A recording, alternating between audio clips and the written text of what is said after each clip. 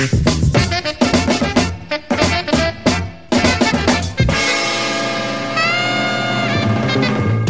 we go, Andy. G'day, mate. Happy Wednesday. Happy Wednesday to you. Welcome, everyone. Jumping on today, Wealth, Wine and Wisdom on a Wednesday. We've moved Wealth, Wine and Wisdom to a Wednesday because it actually makes us drink a whole lot less because it's not Friday. So good to be hanging out with you again, my friend. Hey, listen, welcome along, folks. Good to see people jumping on the live stream. We had some technical difficulties earlier today. We are attempting to start the Wealth, Wine and Wisdom on a Wednesday at 4 p.m. Queensland time and 5 p.m. Sydney and Melbourne time. However, today we're a little delayed, but we're trying a new streaming platform today, so hopefully it works a little bit better than it did last week because it was a little delayed and Andy froze in all sorts of weird, wonderful positions. It was quite hilarious, but not good for the video live stream and stuff like that. So welcome, folks. Hey, listen, for those who are coming back, great to see you guys. Chuck a chat in the comment. Where can we see the chats? There we are. There's Alison. Great to see you. You're playing Monopoly with your son. That's awesome, Alison. There we go. Alison's in the house. That's brilliant. So good to see. For those who are joining for the first time, welcome. Those who are coming back, welcome back. Quick intros as we kick off Wealth, Wine and Wisdom on a Wednesday today. Andy over there. That way. Jason Witten here. Andy and I started Wealth, Wine and Wisdom as a response to helping our communities when along came the wonderful world of COVID and the great toilet paper shortage of 2020. And we thought we would add some of our wisdom from our industries, property investing and the world of the share market and the banking world from Andy. And we've enjoyed it. We've had some good feedback. We hope we've helped you guys too. And so we're continuing to do that. Each week we get together, have a cheeky little wine and debrief the week from our two worlds where property and shares and equities meet. Hopefully make a bit of sense for ourselves and also for you guys. Share some of that wisdom so you can make good decisions when it comes to your world of investing, managing your money, running your business, those sorts of things too. So welcome along. Fabulous to see everyone here. Great to see a few people in the house. We've got Craig dialed in. That's good to see you, mate. Diane, awesome. Thanks for dropping by. And there's Bob. Bob, great to see you, mate. Thanks for popping by as well. So good to see. Hey, Robin's come all the way in from Victor Harbor. Victor Harbor, that is awesome. Good to see you dialing in from all the way around from Victor Harbor. I've been there once or twice in Victor Harbor. It's actually a lovely spot. Andy, you ever been to Victor Harbor? I didn't even know it existed. So, mate, I'm a little bit ignorant on that one. You'll have to enlighten me. One of my experiences. Of Victor Harbor? Well, one of my experiences. Good to see you, Tane, as well. Thanks for joining us as we go along. Robin, maybe you can enlighten us if this is the case still on the way to Victor Harbor. But in SA, there used to be a one-way, Andy, get this, a one-way freeway. So in the morning, you go one way, and in the afternoon, you go the other way on the freeway. It was a one-lane, one-way freeway. So you would head on down south. What happens if you need to go home and go to the toilet at lunchtime? I don't know. Well, actually, I think it was two lanes in the morning on one way, and then it swapped over in the afternoon. Anyway, it was a funny one, but it was interesting. But great to have you here, Robin. Anyway, we're getting a bit off track, Andy, as we do, as we tend to do at Wealth, Wine and Wisdom.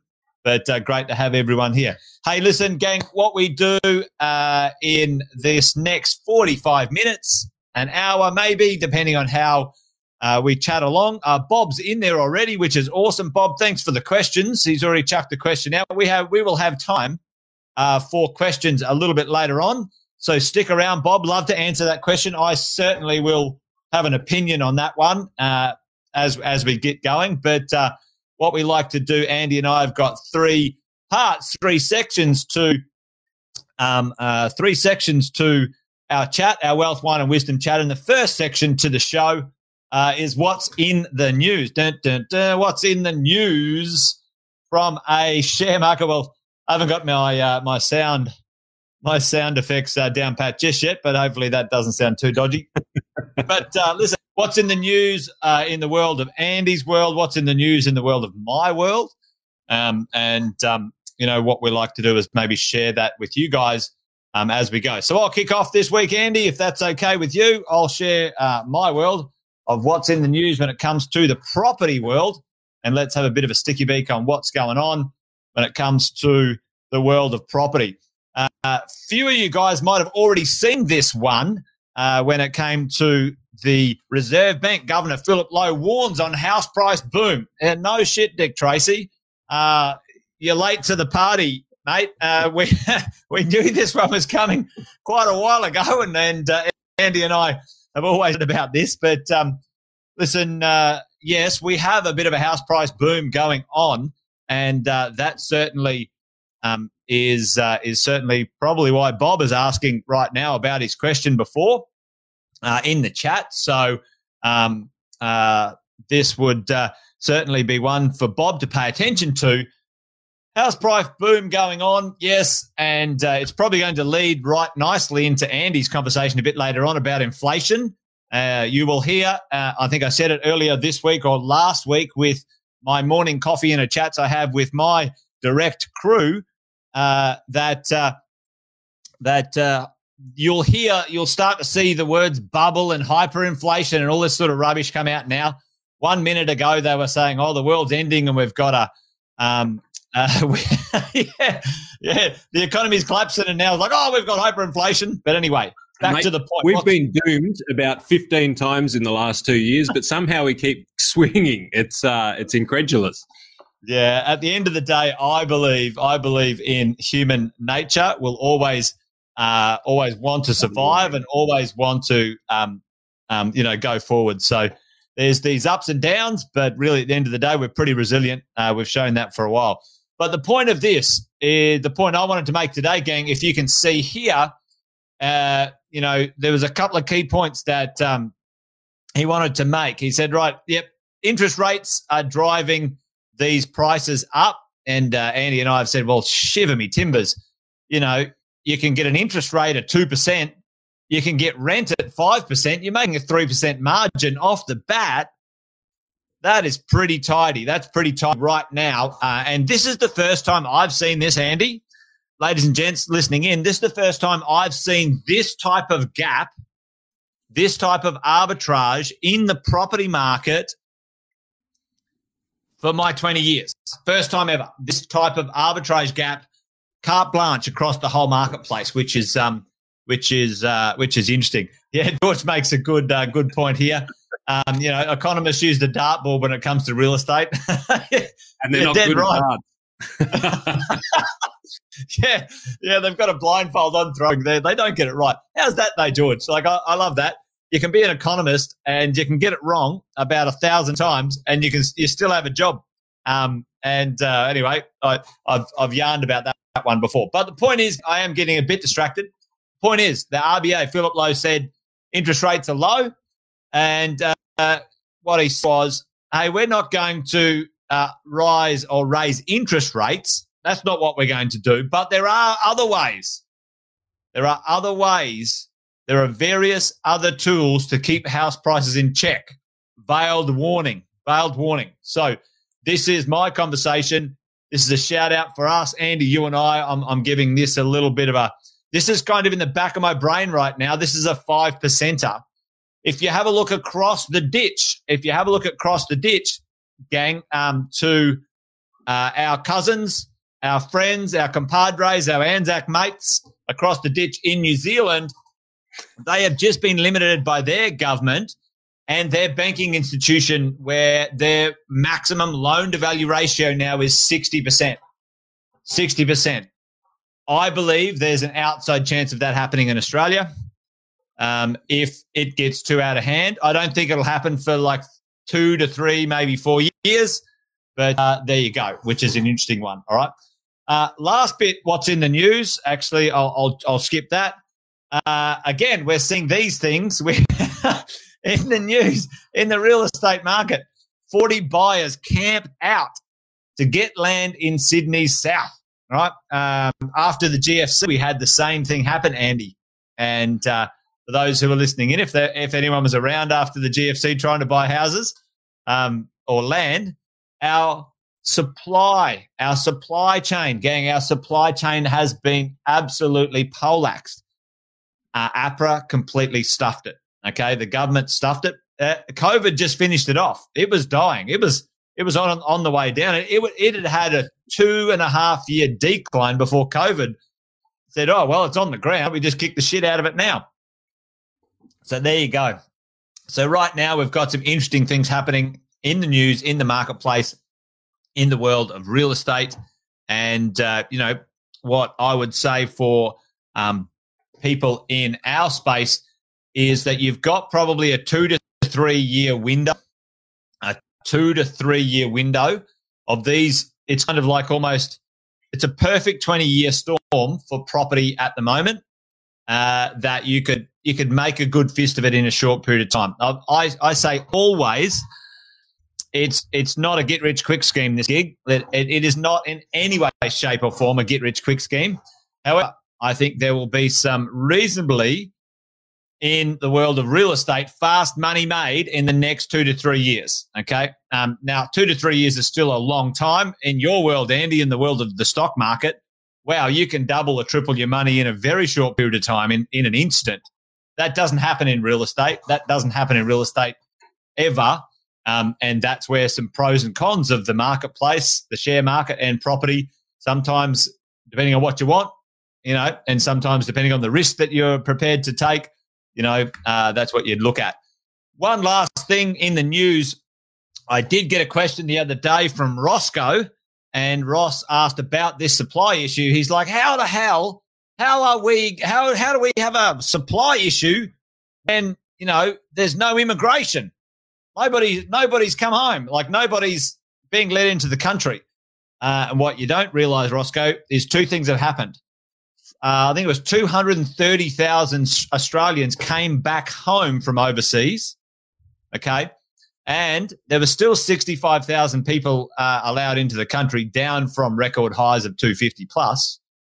Also, what has happened is around 200,000 new buyers that were not considering buying real estate were stimulated by the government giving away close to $50,000 in free cash. Okay? So hopefully that makes sense. That's the news for me this week, Andy. Lots going on, but gang, watch this space. It's going to be some interesting times out there in the marketplace, I can tell you. So, yeah, back to you, Andy. What's in the news for you, mate? Well, mate, just wondering, is it when you said people are in Sydney are going to a camp auction, did you mean that they were just going dressed up in funny colours, or was it that they were actually just waiting around for the opportunity to buy something good? You do never know. You do never know with that, Andy. But at the end of the day, that would probably make camping out a bit more fun if you had a little bit more party time down there. But no, camping out with a tent in line. Wow. To buy the real estate. When we did it, we actually sent people from our company out to the land lots, out to the developments on behalf of our clients. We did that in the GFC. We had 15 of our staff, our team members, camping out in line on behalf of clients from Western Australia and Melbourne and other places that they couldn't buy, but we went out and represented them. We camped out and got them property deals. So it was good. So, yeah, interesting times. But like you said, camping out. Love it. Mate, we've got a good party going on. It's a good to come and party with us. But you say it all the time. I love it. History is a mimic. And sometimes, some of the lessons that we had in the past can teach us something about our decisions now. They're not exactly the same. They never are. But they can be useful to review every now and then to see if we're on track. So, indeed. Mate, that's it. That's me done for the moment. Anyway, what's in the news? Property, done and dusted. Over to you, Andy Fenton. What's in the news when it comes to the world of of the share market.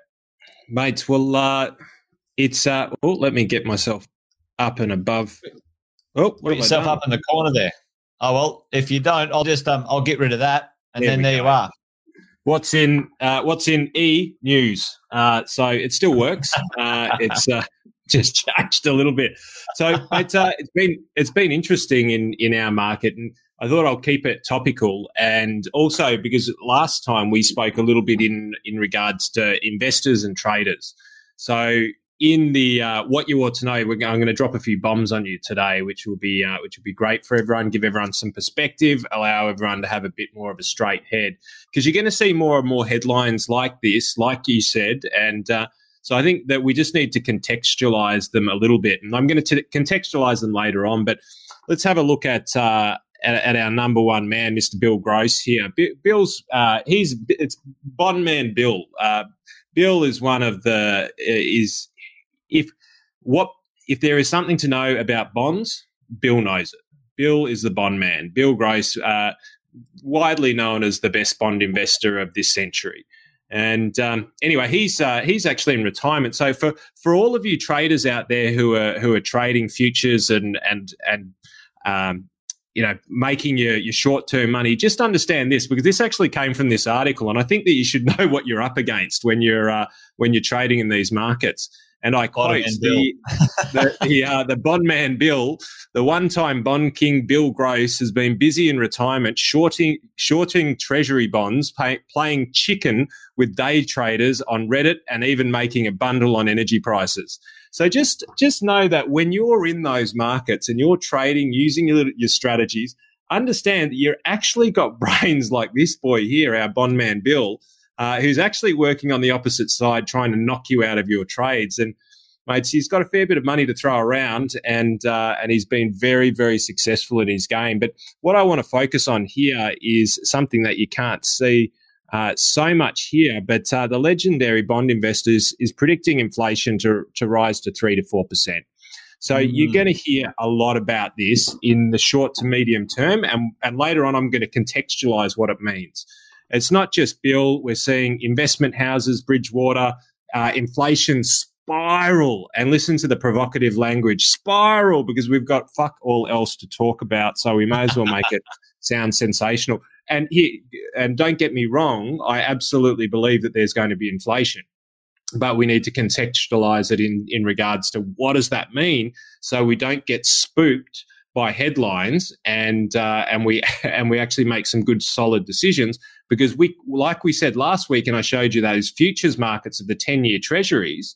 Yeah, 10-year treasury yield rose, right, and the markets tanked. And you saw the headlines from last week. It's over. The bull run's over. Well, bullshit. It mean reverted in a couple of days. And we're actually now at new highs in the US market. So it was a bit off today, but yesterday the US hit its highest point ever on cycle. Look, there's probably a lot more good news to play out there. So is that the same in the Aussie market, Andy? Like I was hearing somewhere around it, and I haven't chatted to you about it, but is that like the Aussie stock market is at a high point, on its way? No. Look, we're a little bit more conservative. One of the things that's really driven the US equities market has really been tech stocks, right? So with tech stocks, so this is the way. If tech stocks are up, the market's up.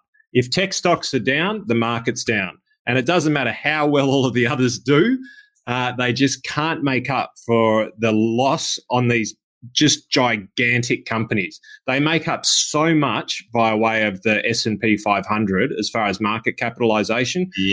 Whatever they do, the market will do. So you almost need to do, if you want to have a look at the rest of the economy, you almost need to look at the the S&P 500 without the tech stocks in there.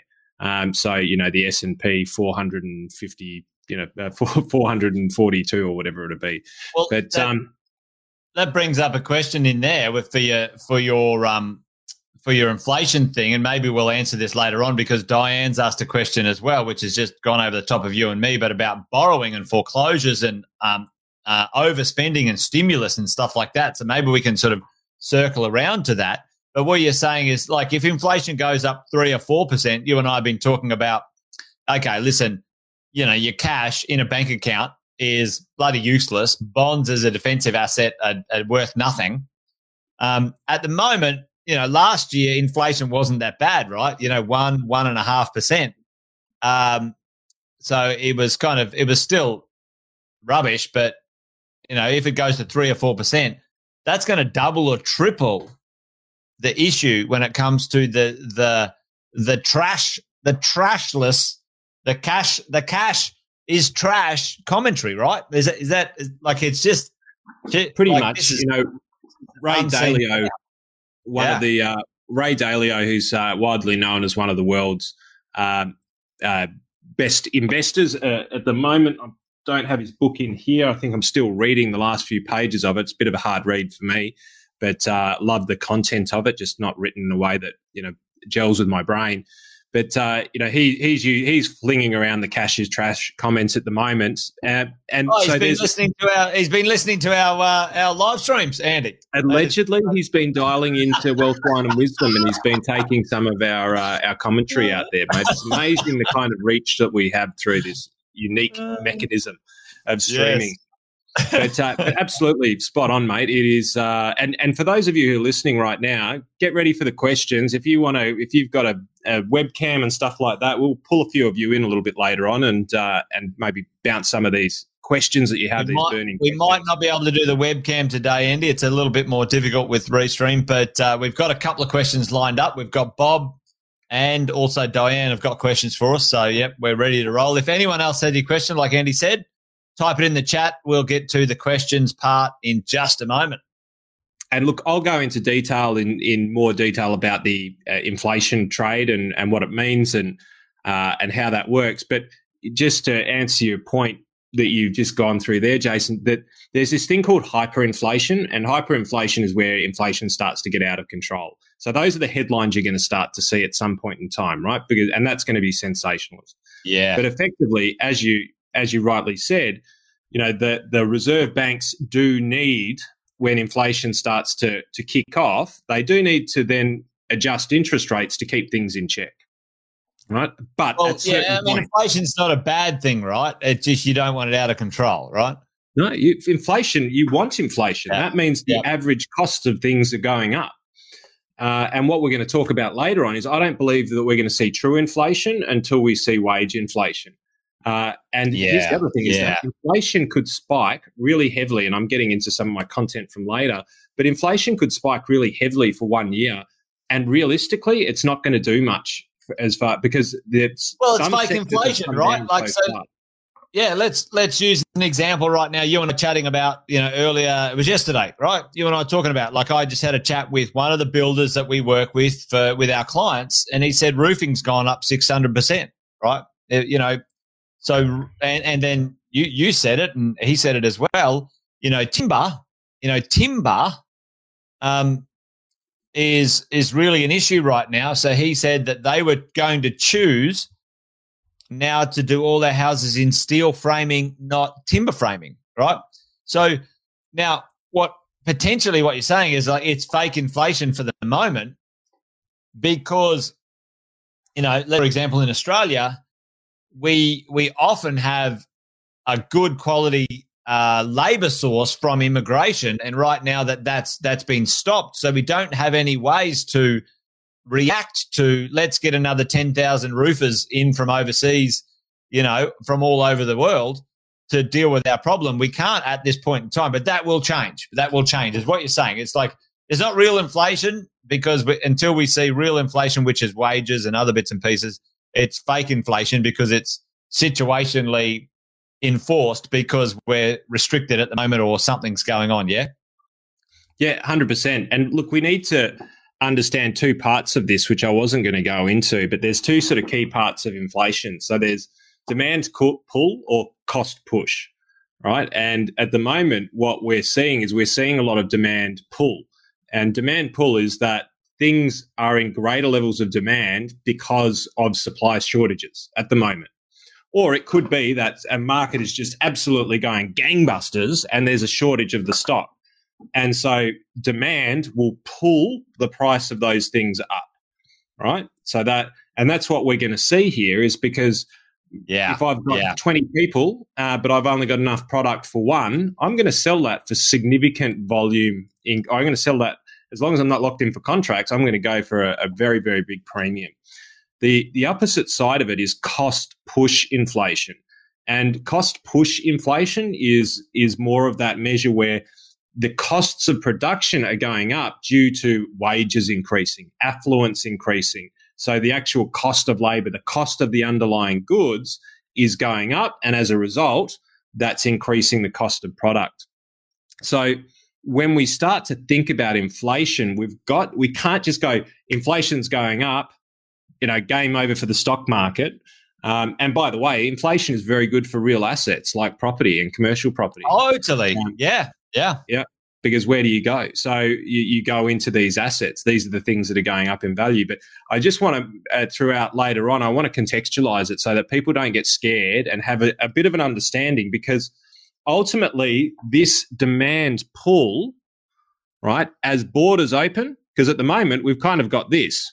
I want product, right? But you can't get out. You've got to somehow go around it, and that's taking a lot of time. That doesn't look too good, does it? But, that's the second time you've drawn something inappropriate on Wealth Wonder with Andy Penn. That's really quite inappropriate, isn't it? But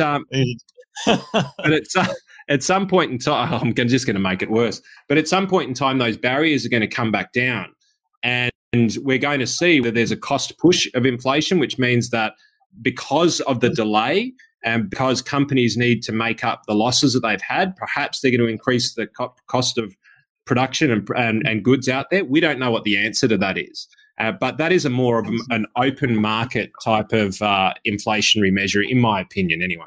Yeah. Well, we're getting a few good questions here too, so it'd be good to sort of dive into that as we go along. But for me, this is a key part. It's the demand pull, because that will equalise, right? And when that equalises, that inflation could come back very quickly. Right, because just by the fact of borders coming open, anybody who's great and loves history, go back, read the books, and I've said this for over a year now.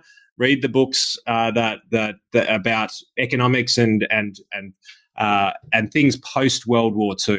Right, just life post World War II. You're going to start to see a lot of these themes coming up.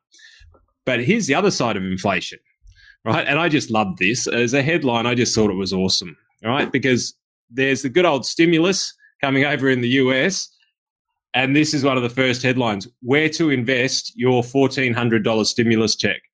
Now, you could invest it in a widescreen television. You could invest it in the stock market. The reality is both of them are going to have pretty similar effects. They will drive equity prices. They will drive the games of the world, the television companies of the world, the studios of the world. It's going to drive those areas. So you're going to see this stimulus hit the stock market.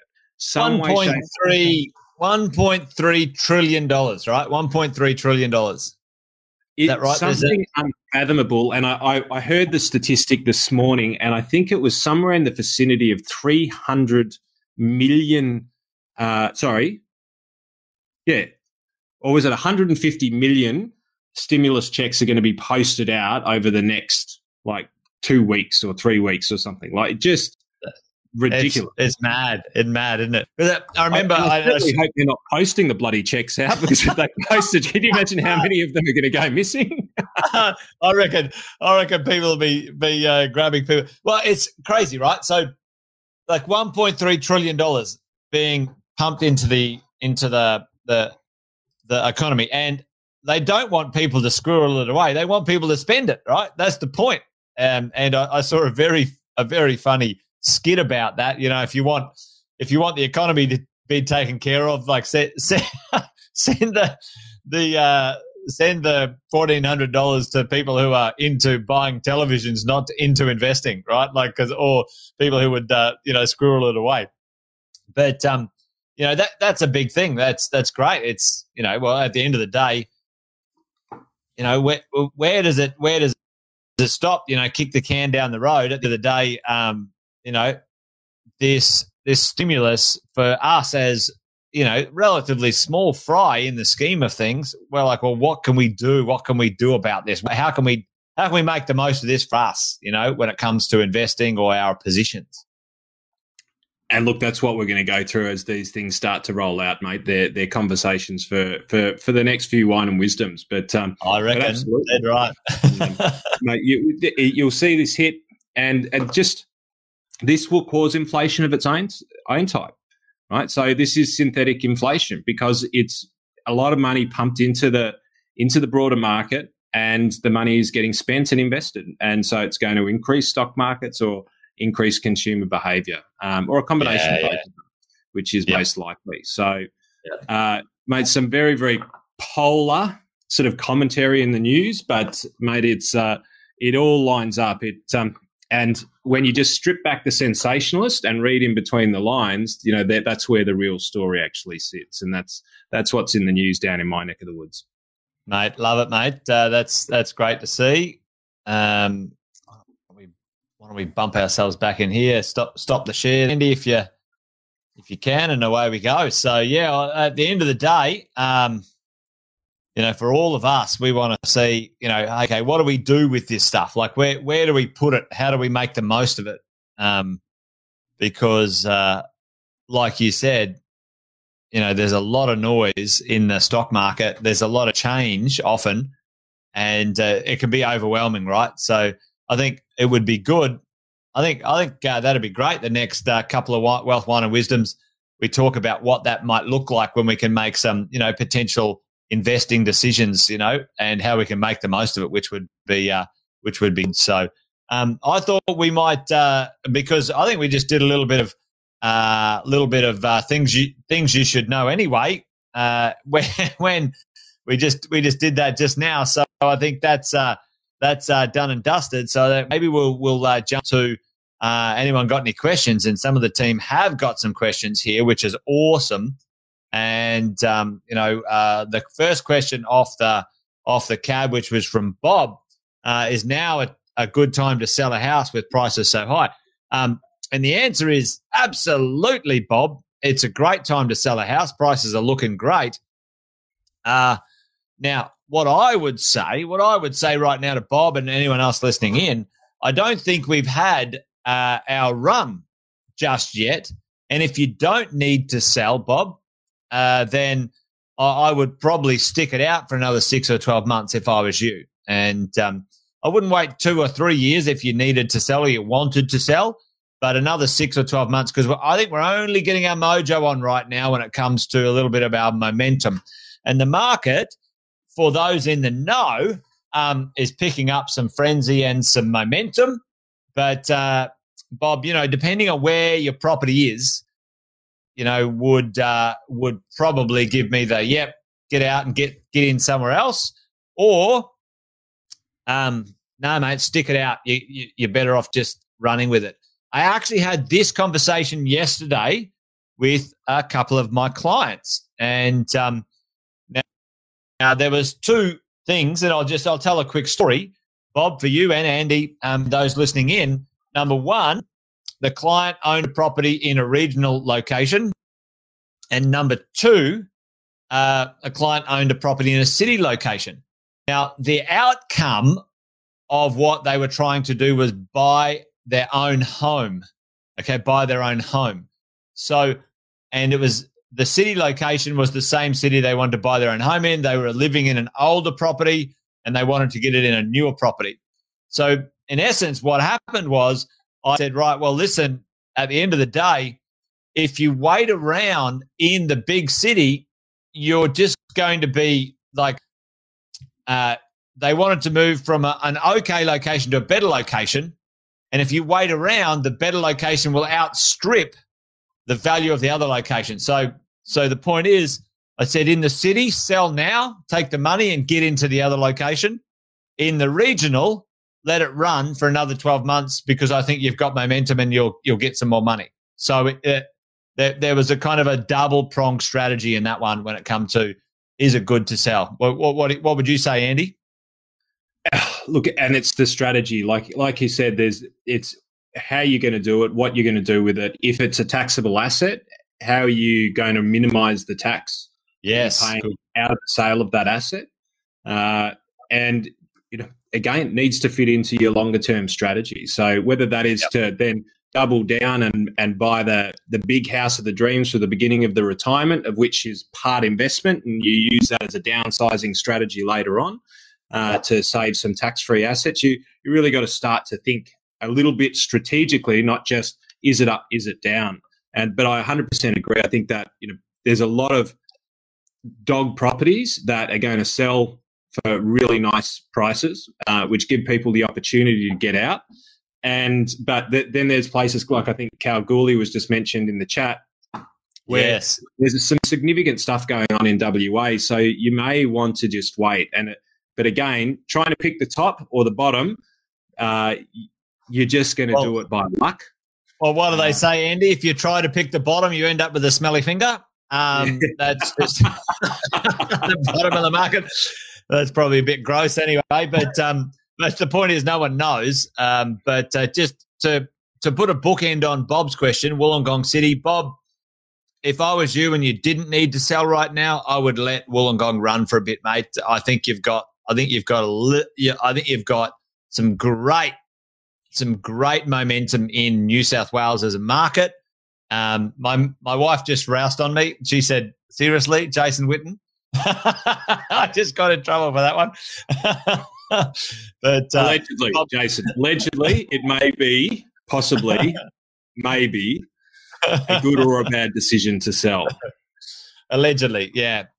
For me, Bob, gross. Sorry, Robin. That's what happens when you let. I forgot about the lag. I forgot about the time lag. Are they still talking about our mate Bill Gross? Are they? No, Robin. Yeah, no. I'll sort myself out there. But back to Bob. Like Andy said, may or may not be, but at the end of the day, it comes back to a few really prime things. Bob, is it part of your strategy? Is there other things you need to consider, tax effectiveness and so on? And then if you do sell a property, what are you going to do with it? Because there's zero reason right now that I believe that you should sell property to then sit it in cash. That would be a poor maneuver. Yes. And now, Andy, for the first time in my 20 years as well, selling a property or getting cash and putting it against your home loan is almost irrelevant as well. Like, I remember back in my day, my first loan was 11%. So if you had spare cash, you chucked it in your offset account. You tucked it in your offset account, and you made money. It was smart. But right now, if your interest rate is 2.1% or 1.9%, again, if inflation is 3%, your money sitting in your offset account is devaluing. And this is the conundrum where we find ourselves right now anyway. So, at the end of the day, Robin's got a couple of questions. So she's got, hang on. I jumped over Diane here. So Diane, do you think there's a large portion of people who would over-borrow and end up foreclosing due to overspending, potentially to the stimulus? So I might answer the first part, Andy, and you can answer the second part, which is the stimulus, the economic stimulus. So for me, Diane, it doesn't look like the same lending irresponsibility now as it was before the GFC, okay? Even though Australia was still one of the safest lending practices in the world, in the top 5, we were still exposed to a small amount, less than 1%, of no-doc lending. It wasn't rampant like in America and the UK and Europe and stuff like that. So for me right now, Diane, it would be my call that lending and over-borrowing right now would be almost, and touch wood, almost impossible. It's actually the other way around, which is it's been the hardest to lend and leverage that I have ever seen in my 22 years of investing. So I don't think that will occur, Diane. unless in the next few years things get real funky and real loose. But I don't think it'll get completely loose because there's enough checks and balances in the marketplace for that not to occur in Australia. Andy, what do you think? Mate, look, I'm going to attack it from a completely different perspective. And look, Diana, I reckon it's a great question. Like, there are so many just different ways that you could tackle this question. I'm just going to attack it from the opposite end, and talk about, economically where it's going to go downhill after COVID stimulus is paid. So for those of you who used to watch Wine and Wisdom way back when we started, you'll remember the seasons of stimulus that we went through some time ago. So we had our winter, which was October, December, which was actually our summer, which is slightly ironic. But we're in that sort of spring period. Zoom now. in, Andy. Zoom in if you're on your iPad. Can you zoom in and show everyone? Can you? Yep. Yeah, perfect. That's perfect. Yeah, that's good. Good.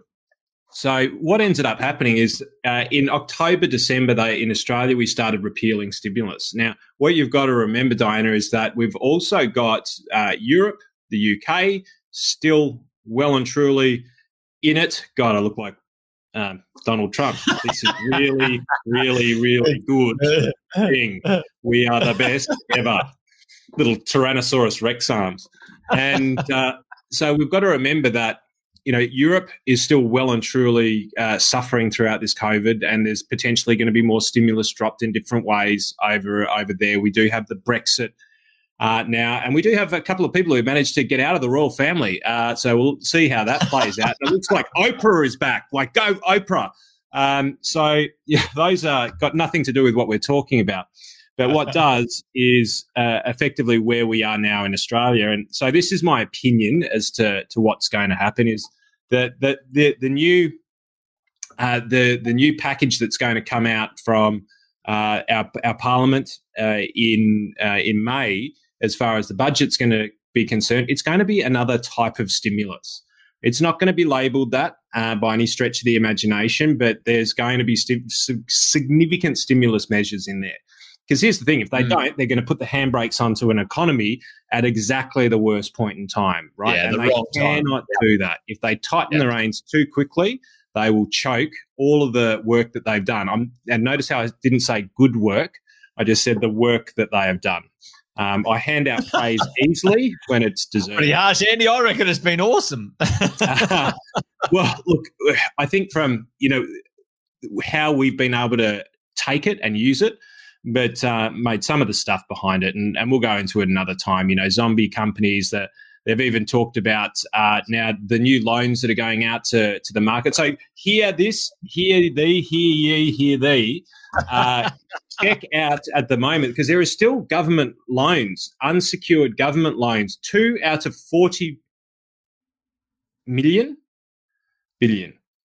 It's so bloody hard to tell these days because the numbers have just gone troppo. But so only a tiny fraction of the small business loans were actually taken up that were out there, the unsecured ones. Now, they're focused on tourism, travel, and aviation, right? So the government ultimately wants to pick the sectors. It's literally like being at play school, and there's a game that's going on. There's 2 ringleaders that are up there, and they get to pick their teams, and they're picking their favourites. So they're just big bullies of the economic system in a way. But if you're in those sectors, check it out. If you're not in those sectors, and this is a really good tidbit. I'll get back to this in a tick. If you're looking at your bank and you're like me, you're a small business, and you got that thing coming through the bank that says, "Here is an overdraft, Andy. You can have a small business loan. Happy days. We will give you $75,000. You don't even have to lodge any more paperwork. Just sign a few things." And I'll get back to Diana's question in a moment. Check that and make sure that you check that, because all of the ones that I've seen that aren't government related are all secured, and they're secured at an interest rate of 6 to 7%. 6 to 7%. So there's dodgy stuff being done left, right, and centre. Buyer beware. Look into it. So economically, will COVID, once the stimulus is repealed, I think that we'll get a little bit more, but it'll just be a little bit. It'll be a little bit covert, if you will. COVID covert. And the reality is that there are going to be lots of sectors that are going to boom from this. And economically, the numbers are actually looking reasonably good. So that the trend that nobody knows is as how quickly the globe is going to start being able to travel and mobilize back around. But well, what that'll happen. Like once that goes, boom, Yeah. Mate, we got out of, in Australia, we got out of the GFC through the China commodity boom, right? That's effectively what dragged us through, and we really didn't feel it. We're sitting on the edge of a possibility, and this is just a bit of a Fenton theory that's sitting in the background. Perhaps that's a segment of the show. But so there's no substantiation around this. I'm not telling you that this is the way that it's going to happen, but this is what my brain's thinking at the moment, is that when we do open up borders again, there is a lot of money that's going to flow to Australia, a lot of investment money, a lot of housing money is going to flow into the Australian sector. And that, all other things being equal, is going to give a really big kick. And the government know this very much so, and they're very much interested in it, right? Yeah, and well, I mean, they've got an immigration policy that they're refining right now. It's like, oh, listen, we'll just let people in with lots of money. That's what they've already said it. It's already been inked. It's already been penned, right? Like, that's the thing. And this one, this one here for Robin, if we have a look at, what this looks like, what has happened in the stimulus, Robin, is that you would think, oh, everyone's just like, you beauty, government's giving away money like drunken sailors. Let's spend up big. Well, that's actually not happened. People have put money into their offset accounts, into their savings accounts. They've squirreled it away for a rainy day. It's actually pretty sweet. If you have a look at, this chart here, disposable income and offset account balances have skyrocketed. And it's pretty interesting. So, I don't think we're going to have a major lending issue, Andy, like we did after the GFC. I don't see it.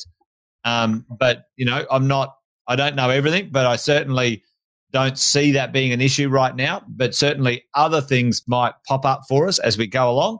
But I think that one, both you and I have sort of said, well, I think Robin maybe will be okay, I think, with that one. So, let's have a look. And the other thing is that if inflation does start to kick off, well, it means that people need to take their money out of their bank accounts and start spending it, because it devalues faster when they're sitting there.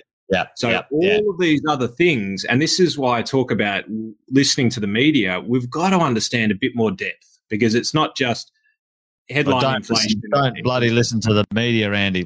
Just like, don't bloody listen to the media. 100%.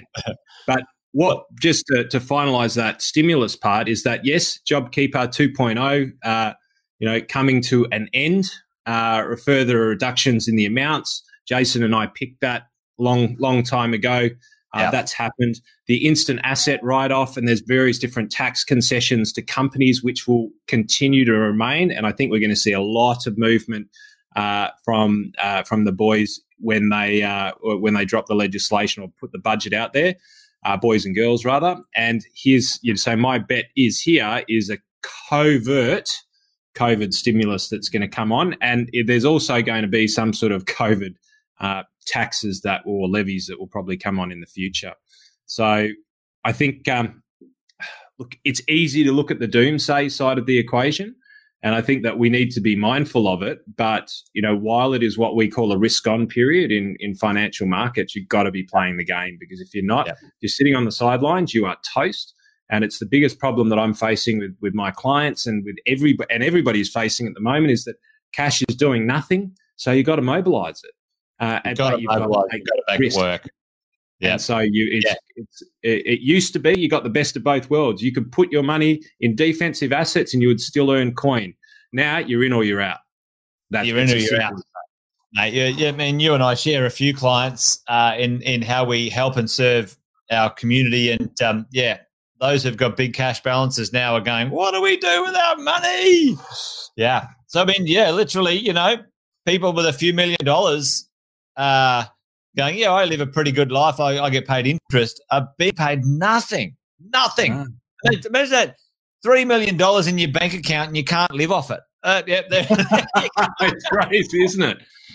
It's rubbish, So, that's just not on. So, gang, good questions. I've got a couple of questions here, Andy. We're doing good on the questions thing today. I think that's keep going. Well. We can save the other stuff for next week if we need to. That's good. Yeah. Well, Robin had a question here, which is saying she got 3 investment properties in rural Victoria, which are pulling mad prices.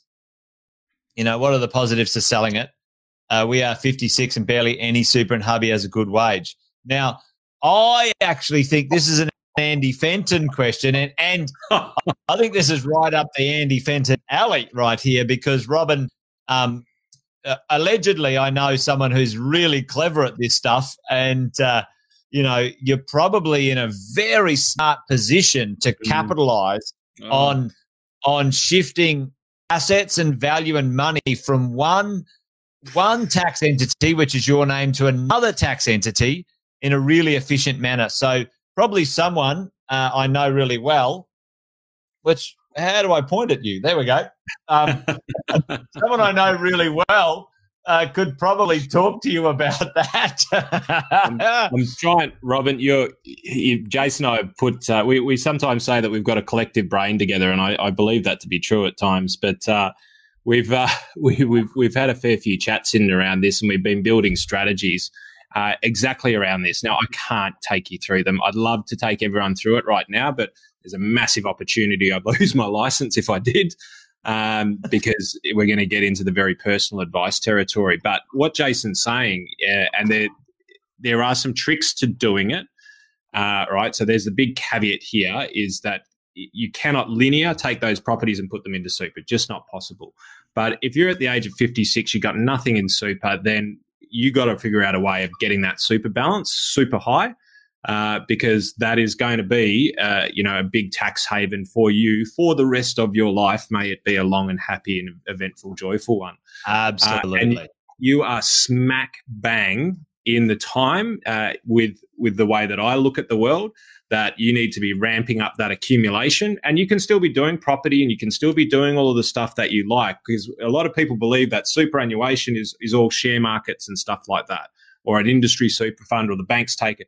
It's not like that. Superannuation is just a structure, right? What you choose to put into that can be, you could put the Mona Lisa in there if you've got it, but you just can't look at it because that would make it an in-house asset.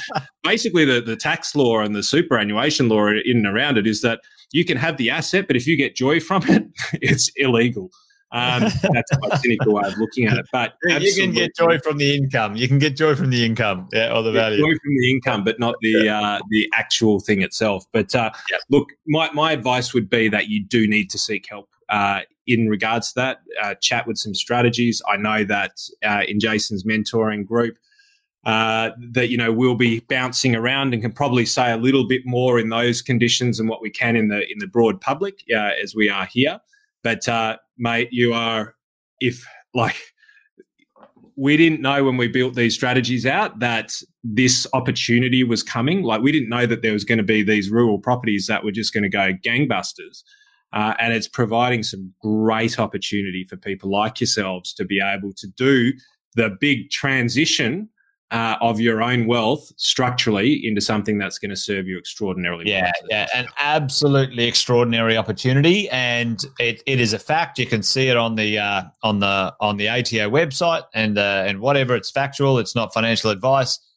As a couple, you are at this point in time allowed to have $3.2 million, $1.6 million of assets each in your super, and in retirement, it will be treated at this point in time. The government may change the rule, but who knows? But as a tax-free environment, capital gains tax-free and income tax-free. So it's smart to consider that, Robin, for your circumstance, and talk to someone smart about what that might look like. All right. Okay. But just great question, Robin. Perfect question at the perfect time. And the awesome thing is you have some assets, and you can now now take advantage of them smartly if you do the right thing when it comes to strategy. So, good job. Away you go. So that's good. So now we've got Diane was talking. Just before we jump on, just Robin, I saw your next comment in the box. What you do with it afterwards is as crucial as the strategy in there. Yeah. So regardless of whether it doesn't have to be me, bounce it back off the guys at Positive if you're working with them, which I'm assuming you are. But if you're working with them, bounce it back off those guys at least. And if there's a gap, then we'll make sure that that gap gets ironed out pretty quick. Yeah, nice. Nice, mate. And we've got a couple of questions here. Well, kind of maybe some maybe a little bit of sadness from Diane, but you've got a property in Kalgoorlie. Want to get rid of a property now in Kalgoorlie.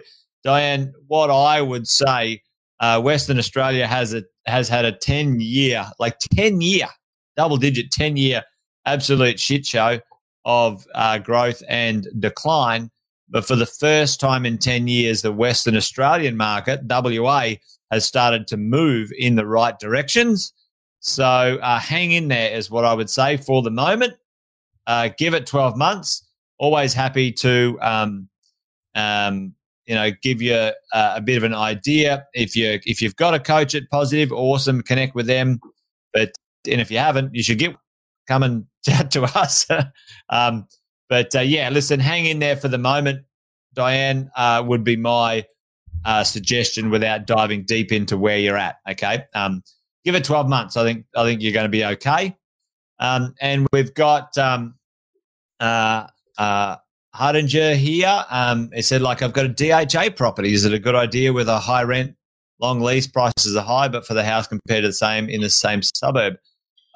Mate, I'm not a big fan of DHA or any of that stuff when it comes to investing, primarily because there's a cost to the return on that property that you can put in your own pocket if you know what you're doing, mate. So, DHA is okay. You owning it and getting some education and knowing what you're doing is better. Okay, so that's what I would say. But again, I'll jump in there, Jace, because this is one of my favourite areas, and this is where. And I'm not saying this specifically about DHA, but I'm going to talk generally about government, and I'm going to be a hater for a moment. I've just seen it too many times, Jace. I've seen it far too many times where the government's come into sectors, whether it be agriculture, whether it be housing markets. They come into sectors and they create policy for the better of the world, right? And then they take their eye off the policy. All right, so they come in, they put all of these incentives in, and they turn their back and they expect everything's going well. You're getting up to the bucket, and then you get kicked in the face. Yes, and that was meant to be a different slide there, which is going to be funnier, but anyway, wrong button. But so I'll use the agri sector as an example. They came in, loaded up tax savings, all right, and then 10 years came back and said, "You guys screwed all of this up. You're all crooks," and then helped blow the system up. Now, what that does to me as an investor, not a property investor, but as an investor, I always look and go, how much involvement, how much influence does the government have directly into these assets? And if the answer is high, you've got to put in your risk matrix, political risk number one. Right? That's true, isn't it? Yeah, if you're benefiting from a government scheme, then history shows that 99% of them end up in a disaster, rather than a benefit long term. If you're a short term maneuverer, then maybe. But the trail of decimation of good, government ideas is far longer than the ones that have been successful. Well, I can say, especially in the property market, that's for sure. Well, Alison, I know Alison is in the military, and she's not a fan of the DHA world either. So, as in living them in them either. So, but the point is here, Haringer, Mate, I would say you can do better by direct investing yourself. I know you can. 100% you can. You don't need DHA to take a margin on a property in a good area, because they will limit the property's ultimate income and value to you. Okay, there's a benefit to them. So if you want one that you just couldn't be bothered managing and you didn't really care, then sure, DHA might work. But if you want better than that, then get some coaching, get some support. You can do heap better. So that's my tip for you, buddy. So hopefully that makes sense. And not saying anything negative about them on either side of the equation, just trying to provide some perspective on various different options, because as a part of an overall portfolio could be great, right? But I'd want some blue chip in there, and I'd want to start to diversify in around property types as well. 100%. But I don't know about DHA world, but I do know about government intervention into investments. Yes, away you go. Quick question maybe for you, Andy. Jane's asking for a little bit of advice with some help. Depending on what sort of help you're looking for, Jane, certainly reach out. You can find myself and Andy on Facebook and look for both of us, Andy Fenton, Fenton Financial, Jason Witten, Positive Real Estate. Track us down, send us a message, a direct message, and maybe with a little bit of detail about what you need, and we can point you in the right direction. Always happy to help. If it's someone we know, great. If it's someone we don't know, we can give you a few bullet point tips of the questions to ask and those sorts of things as well. So great questions. So yeah. So yeah, and Alison sort of, because she's got a bit of insight there. There's she's got some opinions here as well. So thanks for adding some value there, or some perspective at the very least, Alison, when it comes to some of the things that you know about DHA. 16% management cost is pretty significant when it comes to and I don't know anything about these things, but I'm already starting to read some of the comments and things, and I'm looking at it and I'm going, the sale is in the headlines, but the devil's in the detail, and sometimes the percentage at the end of a big number has a lot more weight than it really should. Right. So, maybe dig a bit deeper.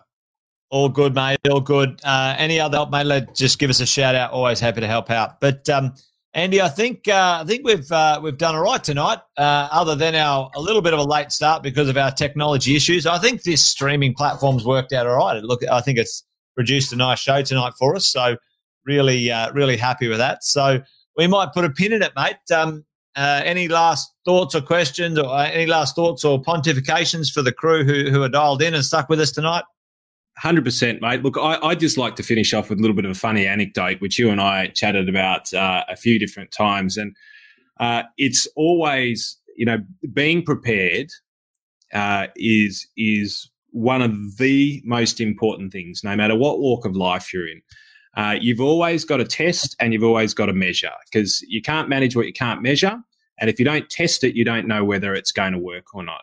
And if you just full screen me for a tick, Jason, this can happen even to some of the biggest billionaires on the planet, because there was a launch. I was looking at a ute, and there was a Tesla launch of a ute, and I was like, oh yeah, that sounds great. I wouldn't mind getting one of those. Let's have a look at what's happening there. And like Apple and like Steve Jobs used to do, they got up on stage, they did the big show, and this ute can float. It is battery charged. It looks like an alien vehicle. It's got bulletproof glass. Just look at this.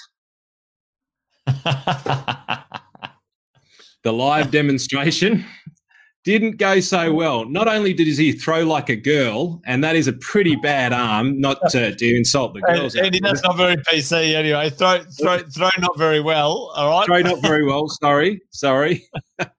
It's a bit of the country boy coming. I do apologise for that. I've met many people who can throw 10 times better than me, but that's not a great throwing style. But this is just case in point. When it comes to anything that you see in the news, when it comes to any type of investment that you're looking at doing, it's always about testing and measuring and being prepared, because you never quite know when you're going to go to throw that ball and you're going to crack the glass. And, mate, there's only one person who ends up with egg on their face when that happens. So, after our DHS conversation, I just thought that might be a good way of wrapping it up. Even Tesla can fail at a couple of things. Dead right. I love Tesla. I'm a big fan. Mate, awesome. Excellent, amazing. Thank you very much. Magna's going to give you a hiding for that one, Andy. Shay has already texted her your comment, and mate, she is going to be flogging you hard.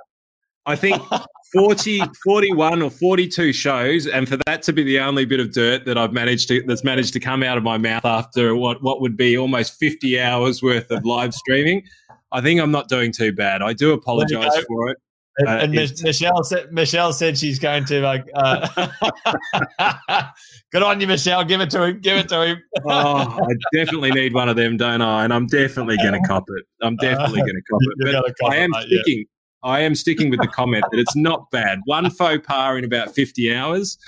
I reckon. I now know what Eddie Maguire feels like. That's it. Well, we'll leave it there, mate. We don't want to dig any further.